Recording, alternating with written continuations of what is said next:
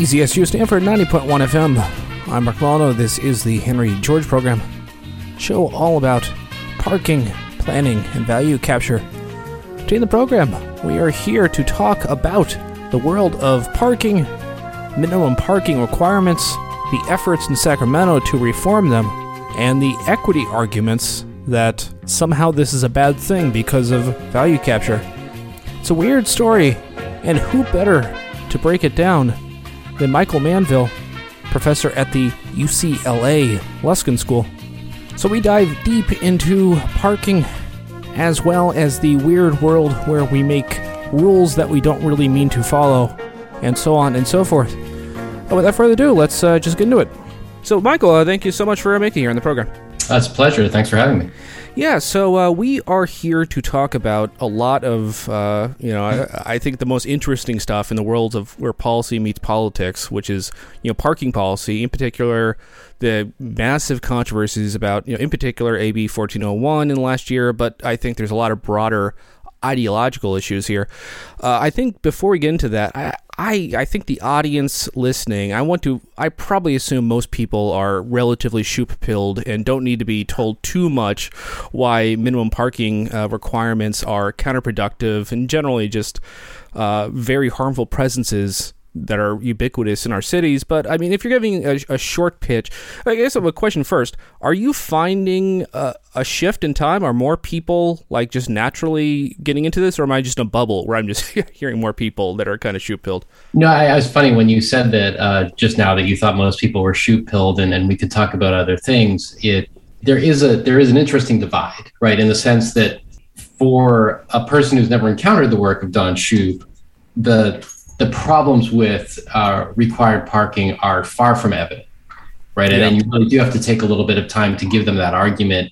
But as I think we'll talk about today, in sort of the policy realm and the planning realm in California and throughout the country now, what's I think so interesting about what we'll talk about is that so much of the discussion about parking reform has stopped being about parking, right? Yeah. It's now about these other things that have become embedded in it. So I think that you and I are probably both in a sort of policy / planning / academic bubble where we all understand that minimum parking requirements are a problem. But a lot of people still have not, swallowed Don's medicine yet. And so they don't understand. Yeah, I mean, the way it works is it works invisibly. It creates this entire environment where you're not supposed to see the undergirding of something that seems natural. And that's why it's so insidious.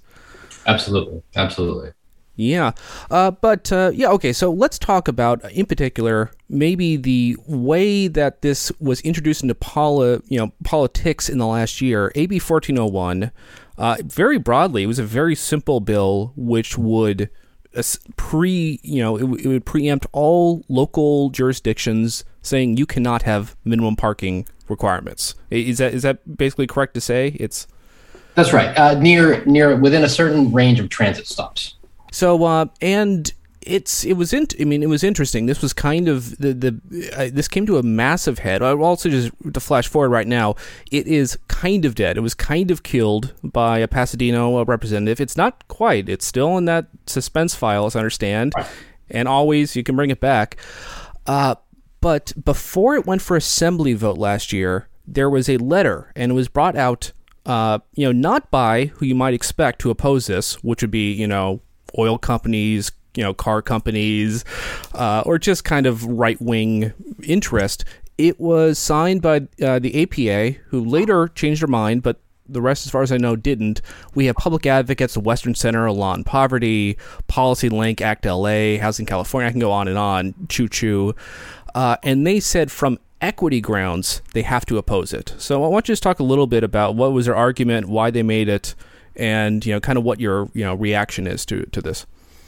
Yeah, so I think, and I can give a little bit more background as well. This is a sort of longstanding issue with efforts to reform parking, and I think that, as we just mentioned, there is this economic case against minimum parking requirements that I think for most people is now open and shut. That debate is settled. Donald Shoup, my colleague at UCLA, and who was also my dissertation advisor, is the Duke of all things parking, and he made that case. And I would urge any of your listeners, it seems unlikely if we're a Henry George podcast that they're not familiar with it, but if they are not, I mean, Shoup is a masterful modern day Georgist who is, I recommend any part of his 800-page book on parking. I have not read the book he put out just a few years ago. I still mean to check that out, but yeah, he's still very productive. Very productive, yeah. And in that book, it's a nice follow-up. It's kind of an edited volume that kind of brings people up to speed on developments since the high cost of free parking, which was the original book. Also, and so he has a number of chapters in that, but it's not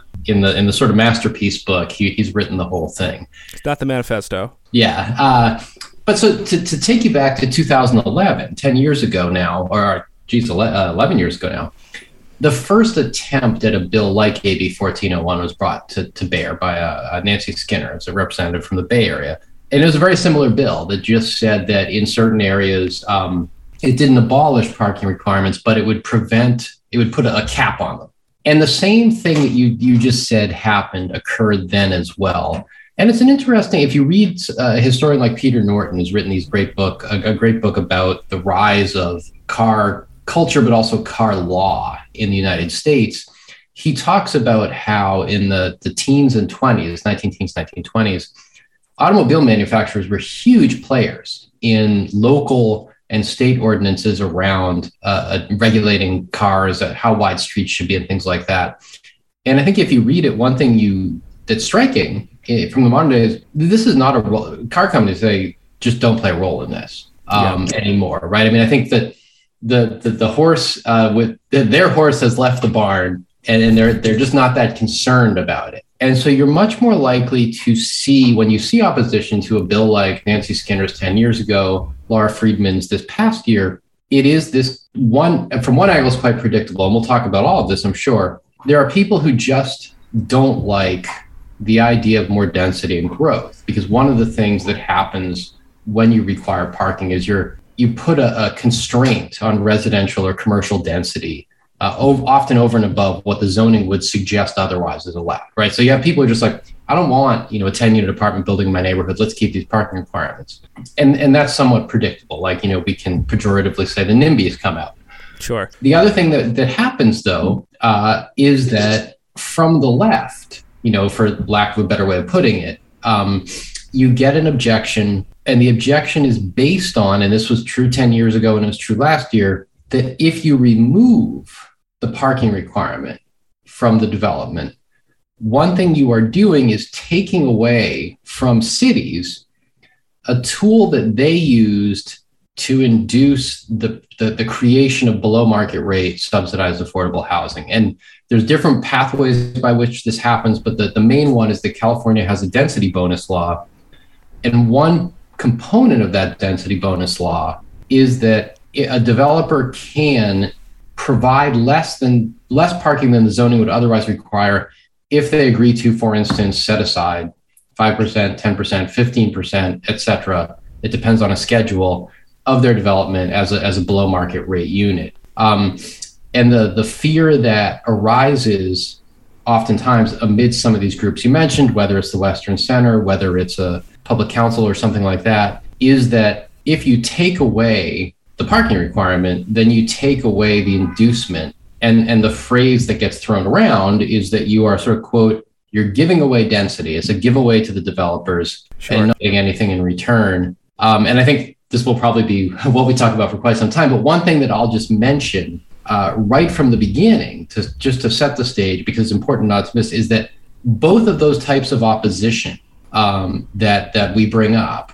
from the NIMBYs that you might expect and from the left, involve protecting the parking requirement, often for a reason other than the need for parking, yes. Right? Like what the NIMBY wants is just less development. Not always. Sometimes there's a concern like, I'm not going to be able to park on my street. But oftentimes it's just like, we don't want to allow these bigger buildings. And what the sort of progressive concern is like, we need this because it's how we get affordable housing. Sure. And so you have this really consequential law on the books that most people agree, who think about it, is counterproductive, but people want to keep it for a reason other than the reason it is nominally there in the zoning code. Yeah, so, I mean, I think there's an echo of this as far as maybe a long-standing policy as far as, like, how do we create affordable housing, which is you downzone, not so much because you want the downzoning, or you create a very restrictive permitting process, and then you use both the low densities or the permitting process to say, well, on a project-by-project basis, you're going to give us concessions to get anything you want. And I think it's perhaps even more, egregious here because people can, I think, at least still make the case that, we actually do want the low density. We like it, or we like the architectural review and blah, blah, blah. But in the case of the minimum parking requirements, it's very interesting. These same groups, they don't even really defend the law as a law. They don't like the regulation. They don't even attempt to say this is good. But there is still, it is that same thing. You calling it pretextual planning. The idea, there's a pretext here. They really want a bad regulation for a secondary purpose. And I guess just in general, like, well, if it works, it works. But I think the takeaway that you're a co-author on a letter basically to this original letter. One takeaway is it doesn't work that well, right? Yeah, I mean, I think there's a lot of issues going on here that are problematic, and I think we've sort of, in many ways, as you've alluded to, we've sort of backed into this pretextual planning that we put in place a lot of laws. Parking requirements really did originally come about because there was this concern that new development, if it didn't have enough parking, we wouldn't be able to park on the street. I mean, it was not a good way to solve that problem, but that was their motivation. And, people, there were other motivations for other restrictions on density. And what's happened is that in many cases, the law became so stringent, right? And I think it's important to understand that there are instances where cities have set out to strategically zone so that anyone who wants to build anything has to come to them, bend the knee a little bit, and engage in this negotiation. That's happened. But I think it's also happened a lot that a city, because zoning just doesn't change that much. And so what's also happened a lot is a city will zone itself to be fairly low density, but then the economy will grow. And the pressure on that city will outgrow the zoning. And then suddenly you find yourself in a situation where actually there's a lot of desire to build because a lot of people want to live there, and yet the zoning code doesn't allow anything to pencil out. And so suddenly you find yourself in a situation where, oh, hey, developers are coming to us and they really want some relief, and now we can start to get some stuff that we would like to have without, for instance, raising taxes, going to our existing voters and residents and asking for things. And I think this is one of those, as is the case in many arenas of land use, it's something that seems to work well for everyone except people outside the city's borders, right? Yeah. It's sort of the existing voters. If you have a situation where a developer will only be able to build if they can come to the city, go through a prolonged negotiation, maybe get an exemption from a height limit or a density restriction or a parking requirement, and then build, 15% affordable, you can keep your low density community for the most part. You can feel pretty good about, promoting affordability, quote unquote, even though the vast majority of your city is highly unaffordable.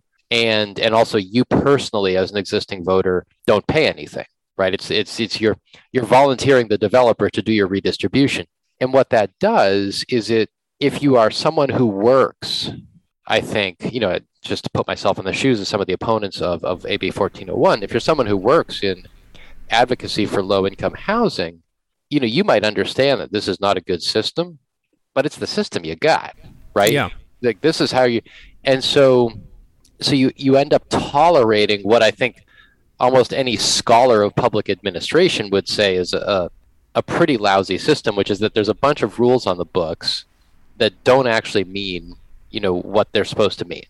That, like, oh yeah, we have this parking requirement, we have this height limit. It's not there because we really believe buildings should only be 30 feet tall. We really believe that you need this much parking. It's there because we can get some other stuff that isn't written down anywhere if we bargain this away. And just if you go by the basic precept that rules should be sort of transparent and predictable, that's undermining that. And I think now I'm taking a long time to answer your question, but now you get to this point where like, well, maybe you could stomach all of that, right? A violation of all these precepts of good governance and everything. Nothing's perfect. If in fact what it was getting you was a lot of affordable housing. And I think the issue that myself and some of the other people who are really big proponents of these bills kept trying to bring up is that like it just doesn't get you that much affordable housing. And we can talk about that too if you like. There's a simple breakdown, right? Is that if you look at the state density bonus law in general, the entire law, it's just not used very much, right? Yeah. It's used, more than a lot of other affordable housing mechanisms but that's not saying much in the United States. And I forget the exact numbers, but I think it's like 2/3 of cities in the state, it's never used at all. And then in the places where it is used, the developer does not primarily use the parking exception, right? What the developer almost always takes, the density bonus, as its name implies, the main concession it offers is extra density. You can build more units. That's what the developer almost always goes for. Yeah, in general, it's basically two different systems of kind of trade-offs at the same time, which is, I'd say to master it sounds difficult at best, but yes, you have density bonuses, then also less parking bonuses, and as the letter points out, just based on the data, people just would much rather use the density bonus. They use this like pretty much max it out, and the thing is, it's not only two different options, they feed into each other. Because when you're using the density bonus, then you have to deal with, well, do I have to, park it now? And it certainly makes it more complicated than if you have just one nice lever that you can hopefully try to maximize affordable housing with. That's right. And I think, again, it's always difficult, I think, for all of us who are human, but important to sort of really put yourself in the shoes of people who are coming at you with objections. And it's understandable. In part, I think it's not understandable anymore because I think this has really been addressed. But any initial confusion is understandable because on the one hand, you have people like me, you have people like Mott Smith or Don Shoup who for years have been banging on about how hard parking requirements make it to build. And so then it makes sense to say, well, my goodness, reducing parking requirements must be a huge carrot to dangle to developers. And so how can you now say that if you were to just abolish the parking requirements, that doesn't interfere with the density bonus? And I think the way to understand that, which is what we try and lay out in these studies, and it's borne out by numbers that we looked at, is that if you put yourself in a developer's shoes, the most appealing thing you can always offer to a developer is more units, right? Because the units are the revenue. Yeah. So if you say to someone, well, you can build 3 extra apartments or you can build 5 fewer parking spaces, the developers say, well, please, extra apartments, because that's what I sell. Sometimes fewer parking spaces are going to be really important to me, but I always have to weigh that against the fact that in many parts of California, people want parking, right? And so that's an amenity, right? And so there's a little bit of ambiguity embedded in the idea of being able to reduce parking spaces. And if you look back at the history of the density bonus law, you start to get a sense of how these two things fit together, which is to say the density bonus law was first put into place, and it was basically this, or the logic in the history of it, the initial sort of logic of it is a city has to have a law in place where it will trade extra units for affordable housing.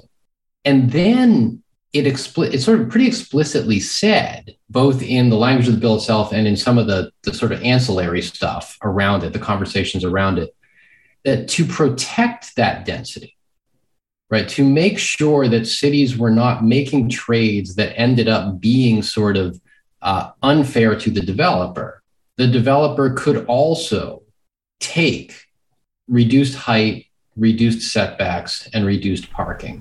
And the reason for that is exactly what you alluded to just a moment ago, which is the prospect, which is a very real prospect, that a developer could say, I'm going to set aside 15% of this building as low-income affordable in exchange for a 20% bonus on what I can build. And then having signed that deal, realize that the city is going to claw back that extra density through the back door because those new units, those bonus units have parking attached to them. There's a parking requirement. And because of the parking requirement, he can't fit them on the parcel. Sure. Right. And so one way that we sort of put this in one of the reports we wrote is that the density is what you go to the market for. That's what you're buying.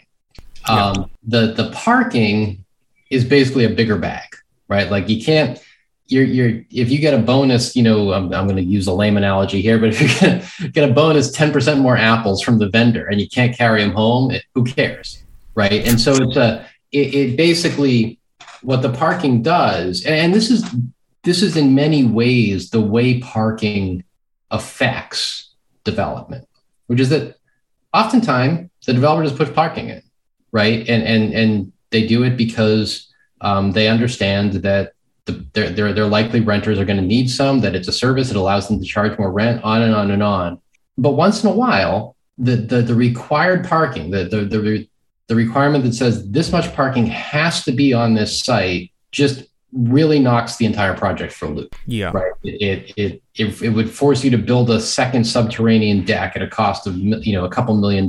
It precludes an entire floor of dwellings or things like that. We kind of imagine a big mega project, like, oh, you're going to manage one way or the other, you can put extra, but like if it's a small project, it's just like, oh, you're never going to make this work. That's right. And so I think there's one way of thinking about this is that there's a much more predictable appeal and relationship with sort of just getting extra density, right? Like you're talking to a developer, hey, the zoning says you can build 10 units. What if we said you could build 12? Yeah, that's great. If you said to a developer, the zoning says you need to have 20 parking spaces. What if we said you could build 18? There could be situations where like the guy's like, yeah, that's the difference I need. And there could be situations where they're like, no, I mean, if I'm building 18, I got to build 20. That's just the way that the layout of the site is. Taking away 2 doesn't matter. So here's a question I have just in general. And this kind of goes to maybe like one of the objections I hear, which I seems to be not borne by the data, but is just there's a lot of conservatism across the board, but with the developers, but especially finance. The banks that are getting the developers, money to work with, which is just they want to have things which are pretty much normal, and like adding extra units, it's of course that's what people do. Whereas if you have an innovative underparked structure, banks get scared. That's at least one argument I hear, which kind of implies that like, well, at the very least, you can get rid of minimum parking requirements to at least avoid frictions for no good reason, but it's probably not going to flip a switch in any real way. As far as there's going to be a lot of inertia, maybe in different parts of town especially, it's going to be a difference. But one implication is, this is a low-hanging fruit, but if you really want to have a transformative parking policy, you're going to have to, maybe use more interventionist things than just reducing minimums. That's right. And I think sometimes this is where this discussion gets a little bit confused, because it's where an argument about what removing requirements will do for parking, parking policy or transportation policy, a lot as well as what it would do vis-a-vis value capture, right? Yes. And so there's no question. So just to, start from the top, minimum parking requirements, harmful policy, pretty dumb. It sort of distorts urban design, a very large subsidy to vehicle ownership and therefore to driving, often impedes density, impedes walkability, and so forth. You can call it like a miss, you can call it overregulation or a misdesign, but really, like ultimately, it's the only way to really get cars to work. Because I think like if you made cars work, if like this never existed, then you either have to make existing resources work, on-street parking, or build a lot of parking garages at public expense.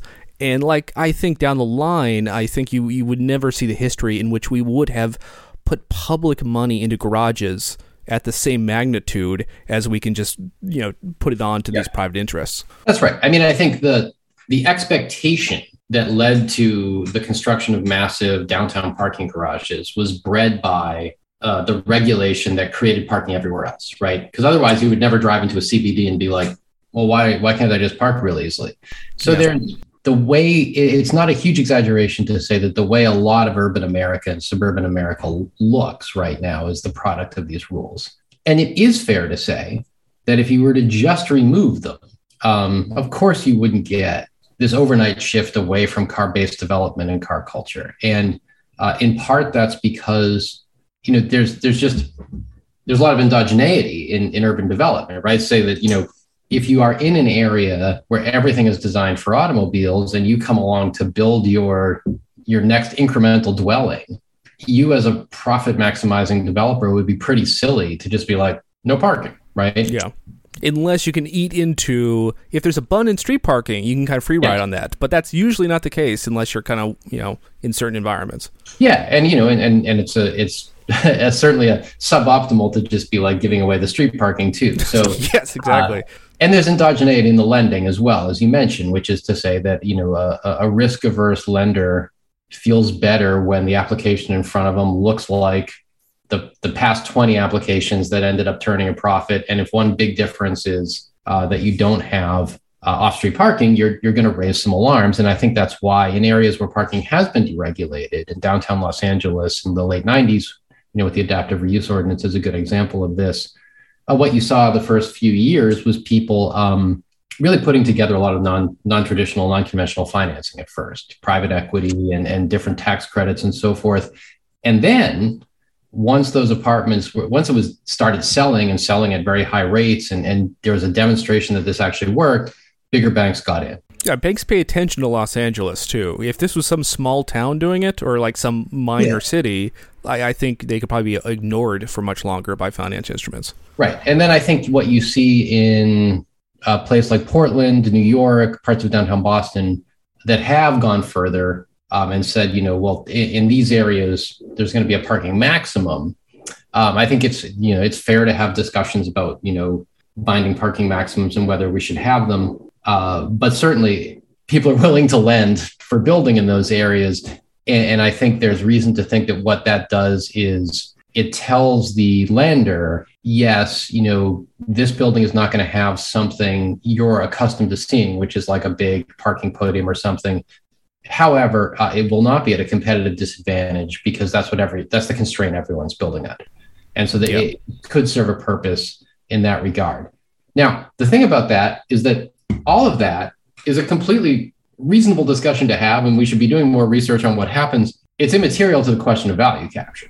Sure. Right? I mean, it's like, so, and I think sometimes in the heat of sort of arguments about bills and so forth, you will find someone saying, sort of seamlessly switching from, well, we need this because it's an inducement for affordable housing. And then if someone like me says, well, if you look at the data, these big projects that are being built right now that do density bonus, they don't take the parking, right? What they take is the density. And then someone from, I'm going to pick on the Western Center, but from someplace like that will say in return, well then why get rid of the parking requirements at all? It's like, no. Because from my perspective, we weren't getting rid of parking requirements because we don't like affordable housing. Right, we're getting rid of parking requirements because they're a bad law, right? And so it's not logical to introduce the objection.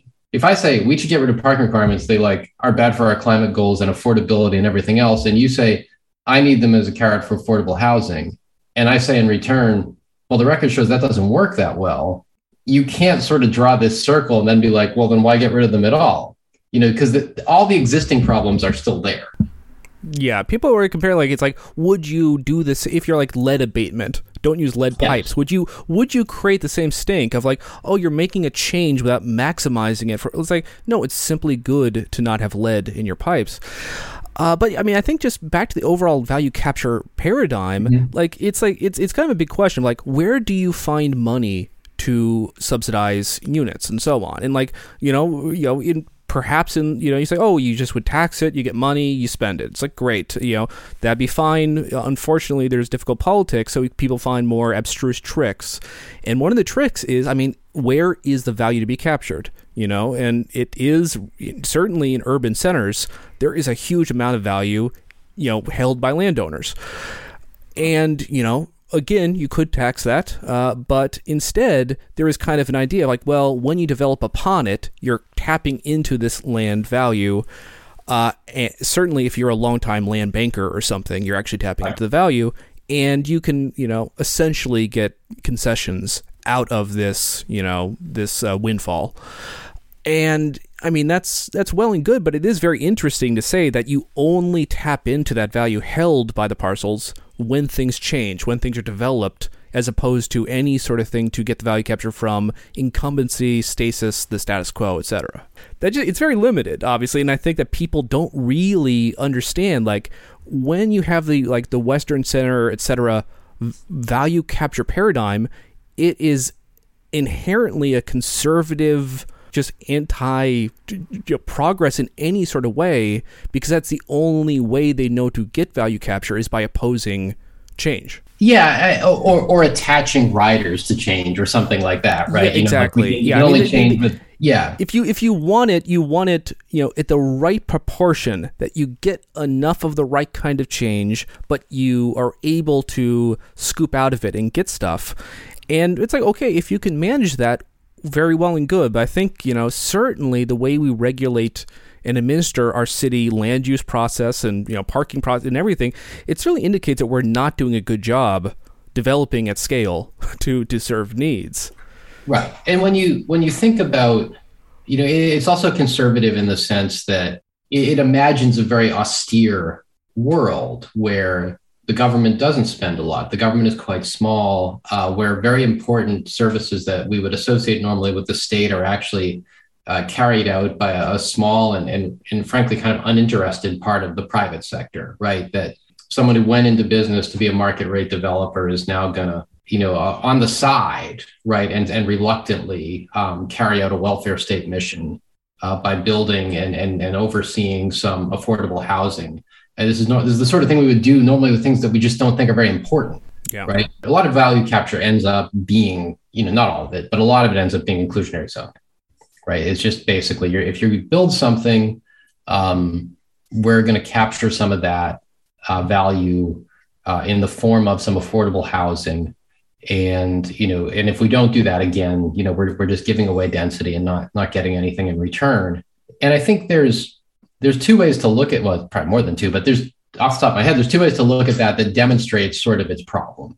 One is that if you are, and I imagine most listeners are, if you are a Georgist, right, you recognize immediately that this is the antithesis of the original conception of value capture, right, which is that Henry George said, what we should have is a universal tax on the value of land. And what inclusionary zoning is a selective tax on improvements. Some development on land is going to be taxed, but if you just leave your land fallow or you don't change it or anything like that, even though its value is rising, and rising in a way that is totally divorced from any work or effort you as the landowner put in, we leave you alone. And if you're not a Georgist, I think the way to see that this is not really that effective is just to step back and say, well, if we have a housing shortage and someone shows up and says, I would like to build some housing, it seems hard to argue that letting them do that doesn't give you anything, right? Because the city needs housing. Yeah. Here's someone who's shown up and said, you don't have to do anything at all. I'm just going to build it. This thing that you keep saying you desperately need. And so for the city to then turn around and say, whoa, but like, who's going to provide for the housing that, like, who's going to provide for the people who can't afford the housing you're building? So that's a completely good question, but it's very hard to see why the answer should be the guy who's building the housing, right? Yeah, I mean, it's very, I mean, there's always the idea that people, like, developers are predatory in a way. They go to a city, and I mean, this, you could point towards rank gap theory and all sorts of other ways, and saying, like, they go to a neighborhood and they somehow create new value out of thin air. They're a magician who comes into town and somehow gets away by sucking the land value out of the city.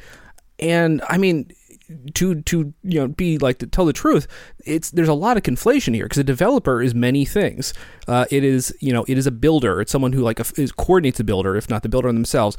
It is the landowner most times, and sometimes a long-term landowner. It very well could be the case that someone buys low, sells high, and in that case, yeah, they are essentially sucking value of the city, and they are perhaps a long-term landlord, which are, an unappealing figure for other reasons as well. But people do fixate on the developer equals builder equals someone who kind of sucks value out, and it's a bit, it's never quite the most logical connection between how they believe that the value is being extracted. Yeah, I mean, I think there's a couple of reasons for it. One, which is not very satisfying, but it's, Pavel Monkinen and I have a research paper about evil developers, and they said on a survey experiment that just telling someone that a developer was going to make profits off a building really ramped up opposition to it. Changing the building at all. And, we talk about there's the prevalence of developers as villains in movies and so forth. But the question is, well, where did that come from? And I think a lot of it is that a developer is just a very visible agent of change. Yeah. In a way that, and they aren't when you think about a community changing because of pressures of growth and things like that, oftentimes the developer is responsible for a minority of that change, simply because when you have a growing city that's getting much more expensive, often there's just most of the buildings aren't being redeveloped. But it's much easier to notice a vacant lot turn into a tower than it is to notice that the kind of nondescript apartment building across the street is now 45% more expensive. And as a result, an entirely different type of person now lives there as they did 10 years before when you moved in. We're very attuned as humans to notice physical change, to be suspicious of it, and be particularly suspicious of it in those places we consider very important to us, right? And so that's going to make a developer a far more antagonistic figure than a landlord or someone who's just sitting on a vacant lot. Yeah, it's very, people don't really have the same kind of muscles for when scarcity kind of just happens around you. You can talk about, land scarcity in the city is a bit abstract, but talk about droughts inside of entire state watersheds or something. If the idea is, water is not what it used to be, I guess no one really hoards water, but I think people do you really need to change your behavior? And I think that's maybe a long-term trend. Take shorter showers, don't fill your swimming pool. I mean, really you have to look at the people who actually own the water rights as the real people who kind of get away with this, instead of saying it's your showers being the problem.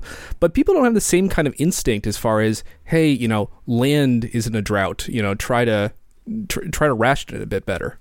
Yeah, and I think that, as we know, one of the things that's so interesting about land and it makes it so unique is that it really does exist in kind of a fixed supply. And so it's harder to say hey, this year we don't have that much land, right? It's when we say things in California about how we don't have much water this year, that reflects a physical reality.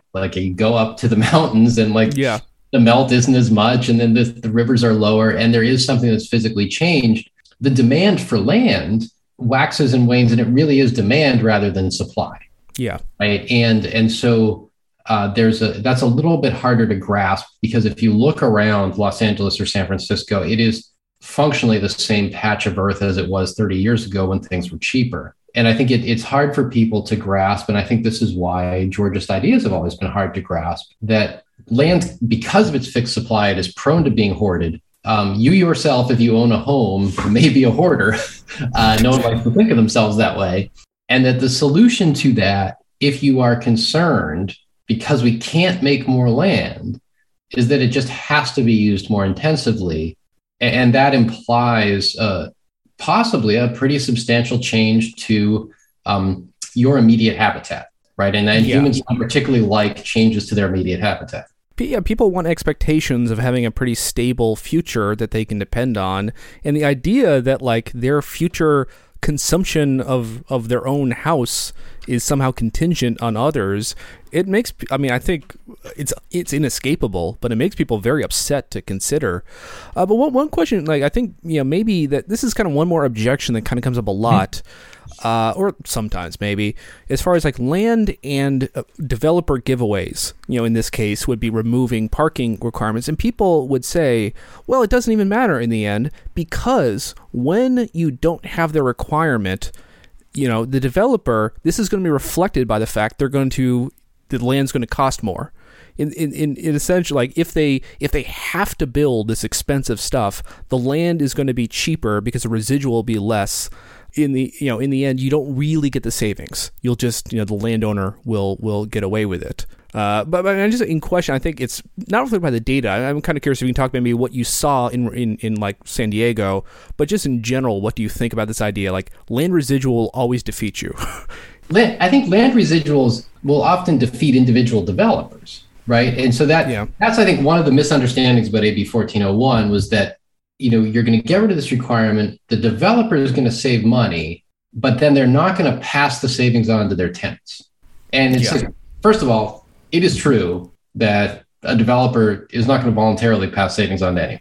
If you were to make a completely spot, it's like, you right there, you already are building. By the way, take it easy, just don't build that parking lot. It's like they're going to, that's just, well, how generous of you. Everyone else has to, I don't. But, it's not, it doesn't work out that way in aggregate, I guess. And so, and it is also true, right, that especially if you don't do an upzoning super broadly, the benefit of that upzoning will be capitalized into the land. When the developer buys the land, the windfall, it will be reflected in the price, and the windfall, quote unquote, of that upzoning will go to the landowner. But no one surrounding AB 1401, as far as I know, was arguing that the way AB 1401 would be beneficial was that developers would save money and then out of the goodness of their hearts cut their rents, right? Yeah. What was going to happen is, because that land becomes more valuable, because of that, the sort of functional upzoning that comes from saying you don't have to do the parking anymore, developers can bid more for it, right? So it's precisely because the developer can pay more is that they can do something that's very important that I think is underappreciated, which is that they can pry that parcel of land out of its existing use and turn it into more housing. And the supply of housing rises, and just the fact that the supply of housing rises helps, right? That right now the parking requirements are preventing some parcels from being redeveloped, and they're preventing other parcels from being redeveloped with as many units. And this sort of goes back to what we were talking about earlier, that people divide, I think mentally they divide the housing market into sort of, this owner occupied and rented, right? In different ways. But one of the most important ways to divide it is that there's a market in existing buildings and there's a market in development. And right now, yes, the market in development is lucrative if you can do it, but it's really small relative to the total size of the real estate market, right? I mean, it's like $11-12 billion in new development in LA County each year, to the tune of $1 trillion in real estate. Yeah. Like that. We notice the development and we say, oh my God, those guys are making a bunch of money. And you're like, okay, yeah, some of them are. It's risky. I'm open to many criticisms of developers. They're often, not all of them, of course, but you can find your examples of, loudmouth, bombastic, sharp elbows, all that stuff. It's all true, right? I mean, at best, I think at best, be able to say, like, yeah, they are weird, freakish, optimizers, who just go in and like try to figure out what can I do to get the most for least. Yeah. And the thing is, like, that's not a pleasant figure. It can be a useful figure if you channel them right, but it's like you don't have to love them. Right. You don't have to love them. You don't have to love developers to realize you need development, right? Because the alternative to development, the alternative to having a market where people go in and they take a piece of land and convert it into an increase in housing, is people just taking the piece of land and selling it for the use of the existing building. And because the demand is high across the board, those people get rich too. The demand in existing buildings in LA County is incredibly lucrative. right? That's, single family homes, $1 million, $1.5 million, $2 million. But those trades do nothing to relieve the housing crisis. Whereas when someone can bid for land and say, okay, I just bought this strip mall, now it's going to become an apartment building. Well, at least you're getting more supply. And so I think that's the savings come, right, from the fact that more parcels can be taken from the market in existing buildings, moved into the market for redevelopment, and that increases the supply of housing. And if my colleague Shane talks about this a lot, Shane Phillips, and if you upzone enough, right, then you don't even really see that land value capitalization happen as much, right? And so the one reason why those of us who would like to see a lot more zoned capacity in inexpensive cities want that is because then you really are more likely to see real price effects that manifest when you get new development. But even as it is right now, someone's going to come in, if AB 1401 had passed, they buy a piece of land that just had one house or that just had a sort of, a failing hot dog stand or something, and turn it into 20 units. The argument is not that those 20 units are going to be super cheap, or that the developer is going to sit there and say, well, I'm so grateful to the city for not having me, build parking. I'm going to give all my tenants a discount. No, the argument is that the city has a housing shortage, and it's good in the context of a housing shortage to allow someone to turn a failing hot dog stand into 20 housing units. And by letting them do that, you have captured value. Do you see that in the San Diego, the overall numbers of extra development, but then also affordable development? And I hear more affordability, and I'm guessing, how is that quantified? And basically, what is the trade-off between the parking savings and the affordability, as it were? Yeah, so I mean, I think that San Diego's, and just to give your listeners some context, San Diego in 2019, 18, and now I even forget, they basically did a version of AB 1401. They said that parking requirements were abolished around transit stations. And what you saw was a huge surge in development of all kinds. Right. And I think this is, going back to the original debate and the objections that some of these progressive groups had. You saw a big uptick in just market rate development. You saw a huge uptick in 100% affordable buildings. Right. Because if you're a nonprofit developer, a mission-driven developer who just builds buildings that are entirely below market rate, the parking requirements can be a huge burden for you. And so those went up the most. But then we also saw a really big increase in mixed income developments, right? And again, density bonus developments, again, really speaking to this idea that what the parking provision of the density bonus law was doing was just allowing someone to use that extra density. It was insurance for that extra density. Yeah, it's interesting because it's not just that one lever. It's the fact this one lever is blocking. It's not like you're just letting them get off, but it's like we are still doing. I mean, I think the IZ and all this density bonuses are not really the ideal value capture, but they do something. And if you unleash one, you at least get a lot of this value capture getting pumped out that you wouldn't have at all. It just never happens. Yeah, and I think that's exactly right. That what the parking or the height or the setbacks were doing in the context of that law is that they functioned as insurance against those provisions of the zoning code coming in and taking away your extra density. And so if you got rid of that section of the zoning code, you were making the density more rather than less appealing, right? And that's what happened in San Diego. And I think it's really telling if you look at the transit-oriented communities program in Los Angeles, which is a kind of supercharged version of the density program. It's city-specific, and again, it's sort of near transit and things like that. The developers that build those buildings, they take almost all the density that they can. But they, on average, build twice as much parking as they have to. It's still less than if that program didn't exist, what the city would require.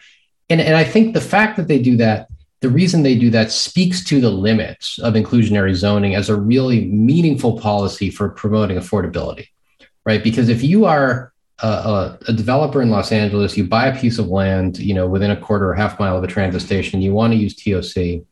And then as a condition of building, the city says to you, you have to carry X percent, 5, 10, whatever, of units below market rate on a 55-year covenant. Well, that's basically telling you is you better build an expensive building, right? You have to have absolute market topping rents in the other parts of your building because you are on the hook for doing a 50-year subsidy for a proportion of them. And in a city like Los Angeles, that means these units have to come with parking spaces, right? It's so the idea that you would move toward a city where, near our transit centers, near our transit stations, we have a lot of development that isn't very car oriented, is somewhat upended by a requirement that says, actually, as a condition of building near them, you also have to carry this subsidy. And it shows to a certain extent that form of value capture, that sort of inclusionary mindset, it has a real a built-in speed brake. Yeah. Which is, at a certain point, it's just not going to pencil anymore. And so what you're going to have is an equilibrium, if it's going to persist, where we build very expensive housing in cities that remain very expensive. And we have a small portion of that new housing going to a lucky number of people who are going to get a subsidy. Yeah, it's kind of the implicit assumption of so many value capture schemes is extreme inequality is taken for granted. You are going to have the extra rich and the extra poor, and you can squeeze the extra rich because they're always going to be out there. Probably more of them. All the time there's more of them. And only squeeze them and you will be able to get some for the extra poor, as opposed to a paradigm in which more stuff shifts to kind of the broad middle of kind of, middle class everyday people. And if you capture value from them, certainly they aren't the money bags, the piggy bank of, everyone imagines these, billionaires or even just very high end yuppies, but there is a lot of meat in the middle if you get to it. And we just normally, our cities, we don't even address this, each one doesn't matter as much, but in aggregate, it's a huge amount of value. Yeah, I mean, I think that's exactly right. And I think I'm going to restate it a little bit, and then I'm going to add one caveat where I think you might have stated that wrong. I mean, but I think we accept we accept a mindset of scarcity, right? We accept a mindset where we're just not going to build that much, right? Like in Los Angeles, for instance, multifamily is going to be allowed on 25-30% of our residential land. So we're just not going to have a lot of housing. And so there's always going to be this low level housing crisis. And then we're not going to spread the burden of that broadly, right? And I think this is you can zoom this out to kind of macroeconomic discussions about inequality. And I think one of the things people often misunderstand in the United States about the Nordic countries, for instance, and I'd be very happy if we had more of a Nordic model in the US. I know I'm in a minority there, but is that, the Nordic model is not built on billionaire taxes, right? It's just like the middle class pays a lot in taxes. And as a result, they get a state with a lot of capacity to do a lot of things, right? And so it's not like you see like Bernie Sanders saying, well, we're going to tax the hell out of Elon Musk. And it's like, well, I'm not going to lose any sleep if you do that. But if you want a Nordic model, you have to tax the hell out of like me, a sort of fairly well-off college professor. And then I would have less personal consumption, and so would a lot of people like me. I'm totally fine with that. But it's a different proposition. And so we don't do, and so in the US in general, we don't do that. And in our sort of value capture, we don't do that. And I guess here's the area where I would disagree slightly with you, is that we don't squeeze the rich.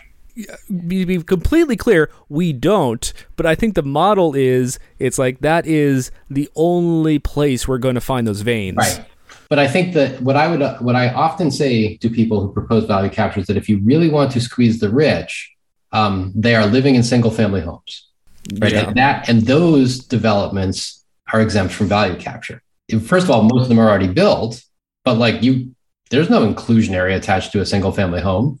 Step outside New York City, and in every urban area in the country, where the rich people live is in detached single family homes. And so it's, again, these new sort of apartment developments, they look very fancy and they're very visible. And the people who in them, they aren't poor, right? They are yuppies. Like they're the first year associate at the law firm and things like that. So nobody should worry that they're not feeding themselves. But the partner at the law firm is often a single family home.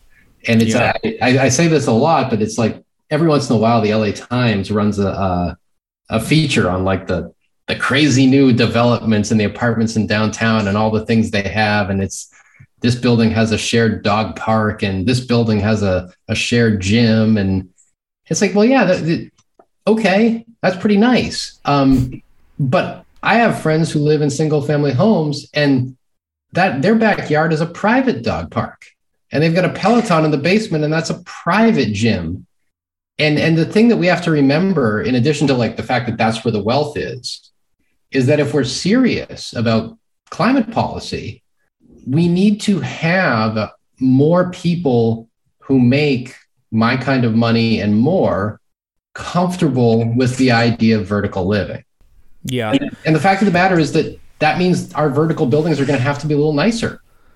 It's very interesting. I mean, if you talk about where we, align and depart to what degree with the Nordic, model, or just kind of the idea of maybe just kind of broad-based sharing, I think we certainly fall short as far as, kind of income compression and just like, how much we, tax, the upper middle class. But at least there is at least some appetite. If you make more than, six figures, you expect high marginal rates or higher, high by American standards.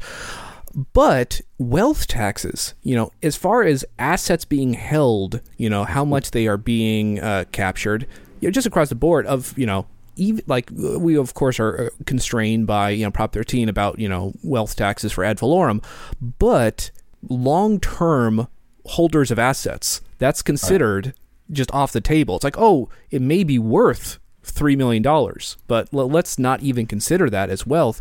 And then top of it too, like not even long, I mean, there's a like pastoralist mindset, like, oh, that's only use value. And people are like, well, you still can sell it. I'm pretty sure it's financialized. But even redeveloping for single family homes, it's insane. Like, it's just crazy to me. We don't do more for existing tract development. And then especially within our cities, people who redevelop into single family homes, like that is people making a lot of money in that. Yeah. And I think, there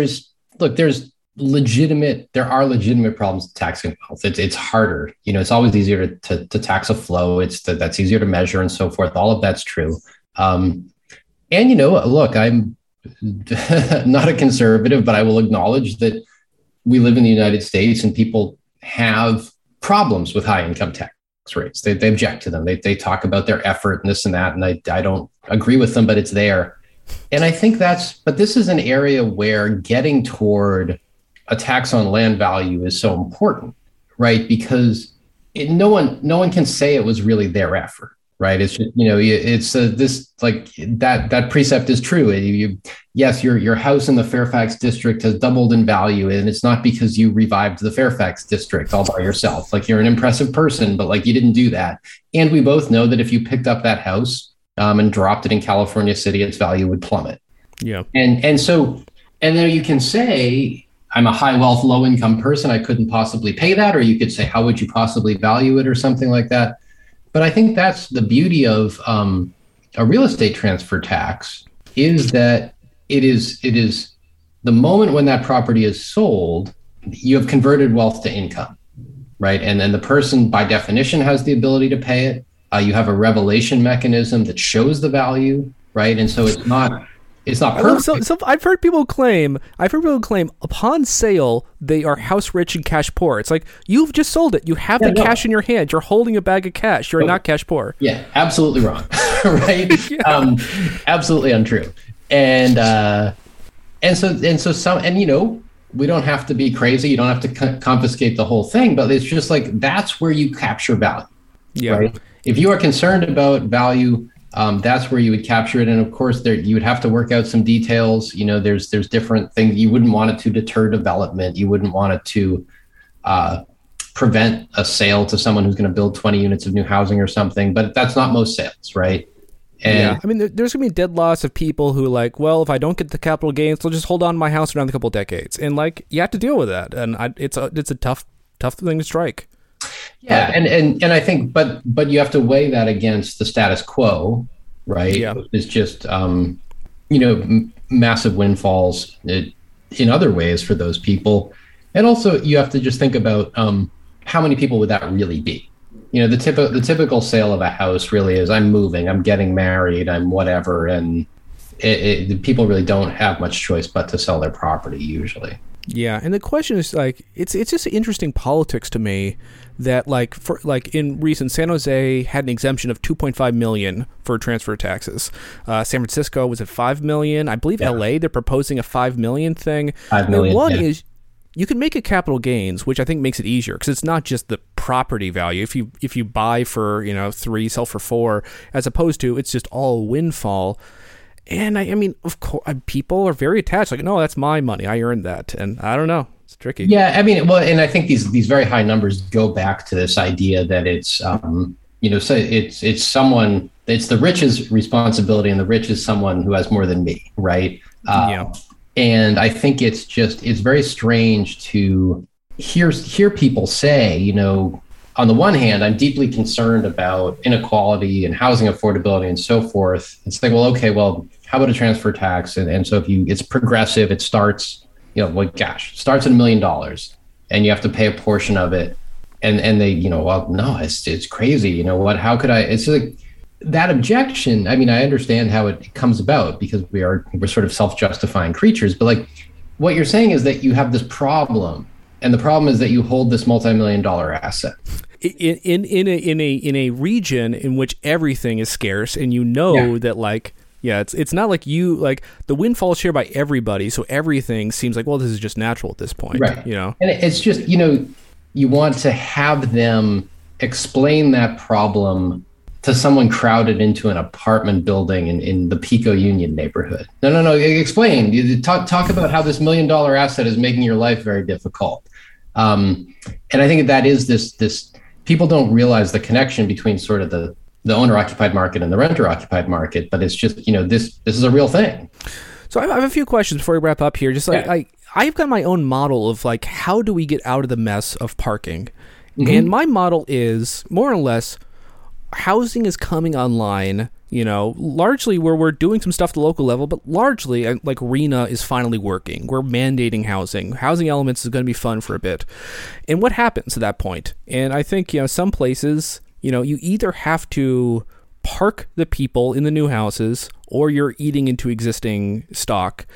Right. And if you get minimum parking, fixed, then what do you have? You either have underparked people who are being able to live without a car, or it goes on to current excess resources. In places like Palo Alto, they still depend in so many places on street parking. Yeah. And their opposition to SB 50 is we won't be able to hold this on-street parking. And I mean, to me, the obvious thing is, well, that's very babyish of you. You have a resource here. You have this street parking, and you can't expect it to last forever. You need to manage it. Mm-hmm. And there is no appetite to manage it. And they slowly move into a residential parking program, for instance. Right. The residential parking program, they give it away for a pittance to people. But then on top of it, it's I can get that. You need to grease the wheels for incumbents.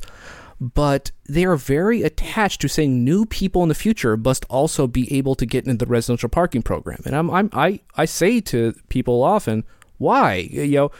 These are hypothetical people in the future. Why don't you throw them under the bus? You don't need to have them parked, in the future. It's just very weird. That's the one place I see solidarity is people hoping that future people get parking. You wrote a bit about kind of the transitional gains trap, San Francisco and so on. And I just think it's, just very interesting in like how this is pitched, how this is sold, on how we can get from here to there. How can you deal with allocating scarce parking space? That's right. So I mean, there's a couple just broad observations before we get to that particular point. The process, I do think, has momentum behind it. I think it has been slow and it will be slow. But when I first got into graduate school, Don Shoup was a lonely voice, right? And then I still remember being in grad school, and I shared an apartment with a buddy of mine. And one morning I was explaining the argument, the sort of basic argument against minimum parking requirements and excessive free parking to his girlfriend, and she got like viscerally angry with me. Yeah. And I think that's, so that's the way it was. It was just like, it was not just unheard of, but like you were really a bad person for suggesting this stuff. And so a lot of progress has been made. And I think as these pressures come along, we're going to continue to make progress.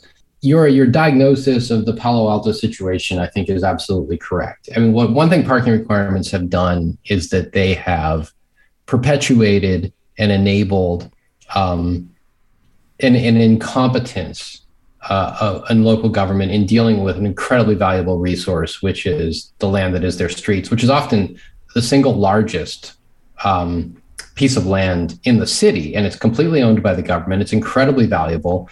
And if we want to talk about value capture, it's crazy for a city government to say, oh, I'm really concerned about we're not getting value off this development. Meanwhile, one of the largest single land uses under their jurisdiction that they own, they give away, right? We should be capturing that value.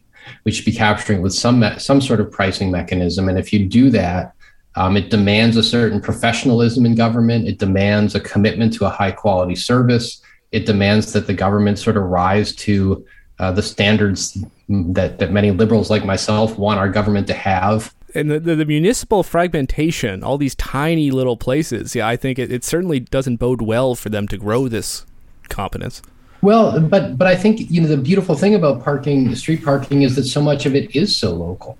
I mean, it's just you're a tiny little city, but people don't want to park 5 miles away. They want your street parking. And so charge for it. You don't have to charge excessively, but you can charge its value, and it will be a better service because of it. You can do it with meters. You can do it with permits.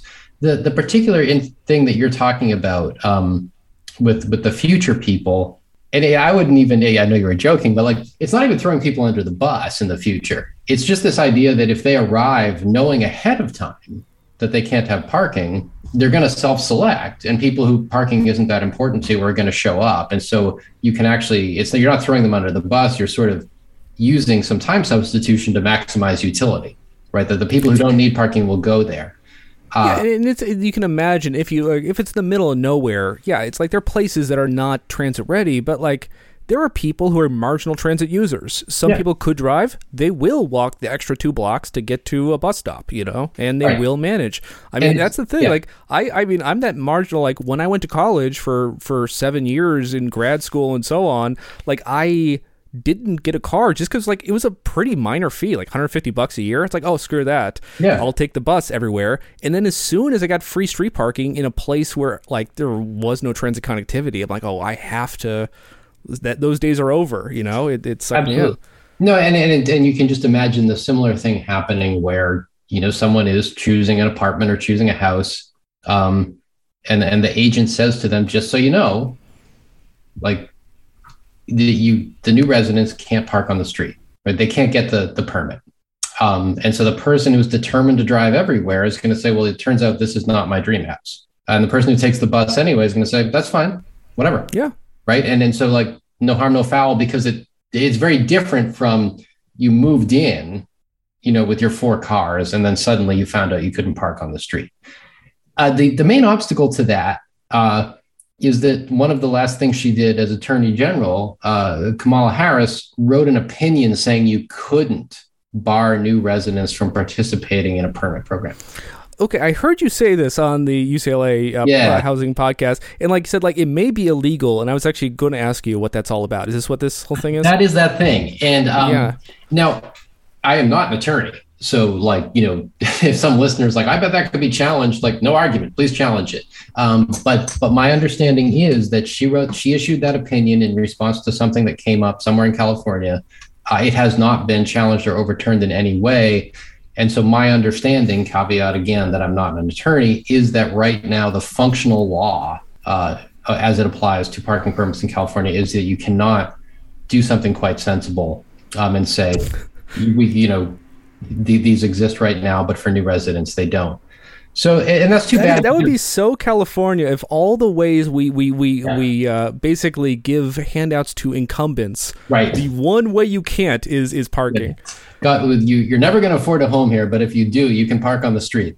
So I do think, and it's too bad because obviously it's not an ideal situation to have, this sort of incumbent newcomer, but it's the runway to a good transition, right? To moving toward, because eventually you could imagine a situation where eventually everything turns over. There's no original residents, and then you can go in with whatever, actually having permits that are auctioned or something like that, where the city does in fact capture the value that needs. And in capturing that value, it reduces a lot of externalities associated with vehicle travel. It provides a better service. It drives me crazy that what we call value capture serves mostly as, it delivers very few of the benefits it's supposed to, and it's a tax on this thing that we need, which is more housing production. And meanwhile, the cities are sitting on this incredibly valuable land. That's the result of that. That's the source of tremendous negative externalities in the form of excess vehicle travel, and they won't touch it. It's just totally backwards. It's very interesting when you're talking about San Francisco extending extending parking meters and how it got backlash. The backlash, your diagnosis is it's because people interpret it as you need revenue as opposed to no, yes. Taxes are a service fee in which you are administering scarce resources, which is that's a cousin to the constant refrain. Basically gas taxes, parking fees, congestion pricing is regressive. It's like, no, sorry, like regressivity is about revenue features. If it is a service fee, you could say that it sucks that people don't have enough money to pay the service fee. You're right. But it is, I think, wrong to ever use the word regressive in that sense because it has the frame of this is because we need that money, and that's not really why we're doing it. That's right. I mean, it's sort of and I think you're fighting an uphill battle there. I agree with you 100%. And William Fischel is the scholar of zoning. I remember he wrote something. He's a very eloquent guy to say that in some respects, zoning in a perfectly zoned city is. Taxes in a perfectly zoned city, the property tax is regressive, but it's meaningless if you believe that those taxes are just fees for service, right? It's no more meaningful to call that regressive than to say, me to walk into the grocery store and be like, what? Everybody pays the same price for milk? It's regressive. And I think the what I like to say in response to that is I don't get into the discussion about what regressive means. I just say, look, that doesn't have to make it unfair, right? That this is a problem that comes with its own built-in solution, which is that there's revenue there. So if you're really concerned that some people aren't going to be able to afford this, let's use some of that revenue to take care of it. But I do think it's a fine balance to walk when you're pushing these policies because everybody wants money, right? Yeah. So it's hard not to say, look, this is a way you can raise money. But the risk of that, of course, is that you downplay what's unique about it. Right. The unique thing about parking pricing or congestion pricing is not that you can raise money. Right. The unique thing is that you can actually make these services work well. And then the money's a bonus. I just wonder in general, like if service fee and dividend, people always say like this is perfect politics. And I believe like it certainly seems on paper like it's perfect politics. But then again, I don't think you see service fee plus dividend anywhere, because it would solve a lot of these intractable issues. Yeah, I think there's, I think that's right. And it's something I strongly believe in, right? It's just like, people talk about converting to a road charge in California and getting rid of the gas tax. And I say, well, no, I mean, we should tax gasoline. Burning gasoline is very hard. You could just rebate 100% of your gas tax revenue, right? Yeah. But like there should still be a cost attached to burning gas because of all the, negative consequences it has. Rebate non-gas users for the gas tax others are paying. Exactly. That's a perfect, Right. Yeah, per capita, per household, rebate of some sort. The average Californian would come out ahead. Beautiful, right? You'd encourage electric vehicles, et cetera, et cetera. But this sort of the sort of myopic focus on revenue just leads people to say, in Caltrans and other places, well, the gas tax is going to go away and we'll just have a VMT charge. So, well, no, because, our gas tax does something that's actually, if I understand, if you're at Caltrans, the gas tax is very important as a revenue stream because it's your revenue, but it has much more important roles to play because burning gasoline causes a lot of problems. VMT as a use charge for electric as well, that makes sense, sure. But I think having a disproportionate impact on gasoline usage is just sensible. Yeah. No, and I think the one last thing I would say to that is that, now we're just talking about the transportation, but, if you got rid of the gas tax, James Sallee at Berkeley has a very interesting paper about this that I find very persuasive. If you got rid of the gas tax entirely, and then put in place a VMT charge, you should probably exempt electric vehicles, right? Because otherwise you're just going to delay the adoption of electric vehicles because of that implied subsidy to internal combustion. And I think these are the typical thing a social scientist says, right? Like if you don't think carefully about all these trade-offs and just kind of make policy based on your gut, then you get really bad outcomes. And to draw a circle there, I think that's the story of inclusionary zoning. Like it just seems like, oh, of course, the developers are rich and rich people live in these rich apartments. And so let's make them build the affordable housing. And it's like, it just doesn't, the track record here is really not very good. Yeah, I mean, inclusionary zoning as well as, even density bonuses, those are also pretextual planning in a certain way, because you are saying we want, less density when really you don't. Right. But it's a gambit. But I'll say this, if you do it right, it's a mechanism you can use. I believe,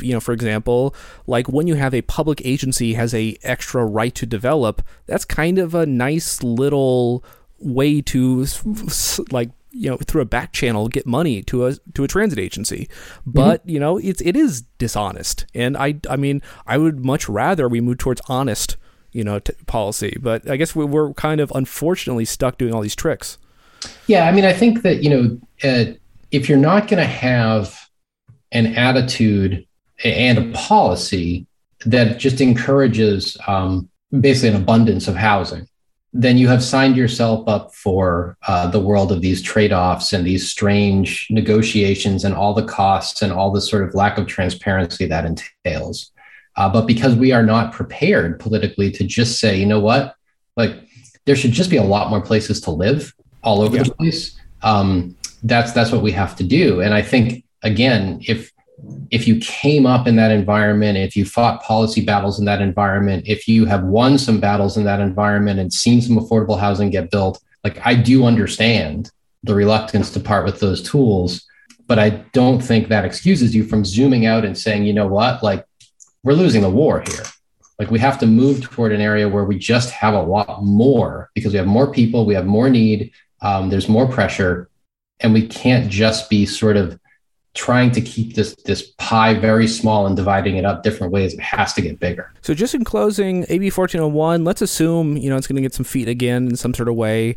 Are you optimistic that, kind of you convinced the APA, do you think other people are going to get on board? I feel like we dragged the most begrudging change of mind out of the APA imaginable, but I do give them great credit for changing their mind. And more of us should be willing to change our mind. And so all power to them for that. I don't know, because the way this went down, you could interpret it as promising or not promising. Basically, you had one, fairly well-known anti-housing, sort of anti-redistribution assembly member kill it with his unilateral ability. And so it's worth mentioning that, the letter to the assembly didn't matter. The only people who voted for it were the arch GOP folks, right? For the most part. It's like, okay, you did not win the equity argument. People ignored you. But the thing is, Portantino being allowed to by the president of the Senate. So it's all sorts of weird palace intrigue as well. But and so and I think that's right. And I think he dressed up a little bit like on Twitter. But then he said, "Oh, I'm doing it because I believe in equity." It's like, no, okay, I believe you. I believe in equity from the foothills of the San Gabriel Mountains and my So I guess you could say on the one hand, this thing went down just because one person blocked it and they won't be there forever. On the other hand, as you said, we have a system where one person can block things for reasons that might involve a general NIMBY predilection, a personal animosity within Sacramento we don't know about, right? I mean, who knows? It sounds like junior high, just a bunch of people, like it's cliques and I don't know. Yeah, I don't pretend to understand why that senator did what he did, but certainly the fact that you have, one person can go ahead and kill something if the one person above them lets them do it, raises junior high vibes, right? And so that's not that encouraging. Yeah, but I hope the war of ideas, everything matters. If Portantino has to be honest, like, I'm just a car lover, that's so much better in my mind than him saying, the Western Center, I just believe in their equity argument so much. It's like, okay. So just in closing, you can find, you post, stuff you're writing or threads on Twitter, but just in general, like, where just tell people where they can check out stuff you're doing. Yeah, I guess I'm a sort of not a heavy user of Twitter, but I'm on there. And then the only other place to find me really would be just on UCLA's website, where my email address is readily available. So anyone who's interested, we're always happy to be in touch. Myself, my colleagues, we're always doing work on this sort of thing. And it's great that it's the whole department is not only has like nice white papers, but is getting the podcast space. That's where it all really matters. Yeah, it's just podcasts are bust. Really, is the name of the game these days. It's like, So no, we're really happy. The Housing Voice podcast I'm an occasional co-host, but we all play a role in kind of planning it out. Shane Phillips is the mastermind of that at the Lewis Center, and we try to be active and engaged, and so we're always interested in conversations. Well, cool. Well, thank you so much again for making the time to make it here today. Yeah, appreciate the invitation. We have been talking to Michael Manville of UCLA Luskin all about parking reform, value capture, and more. You can find this episode of the radio show, as well as all previous episodes, at the website seethecat.org. This is a presentation of Giza Shoup, Stanford.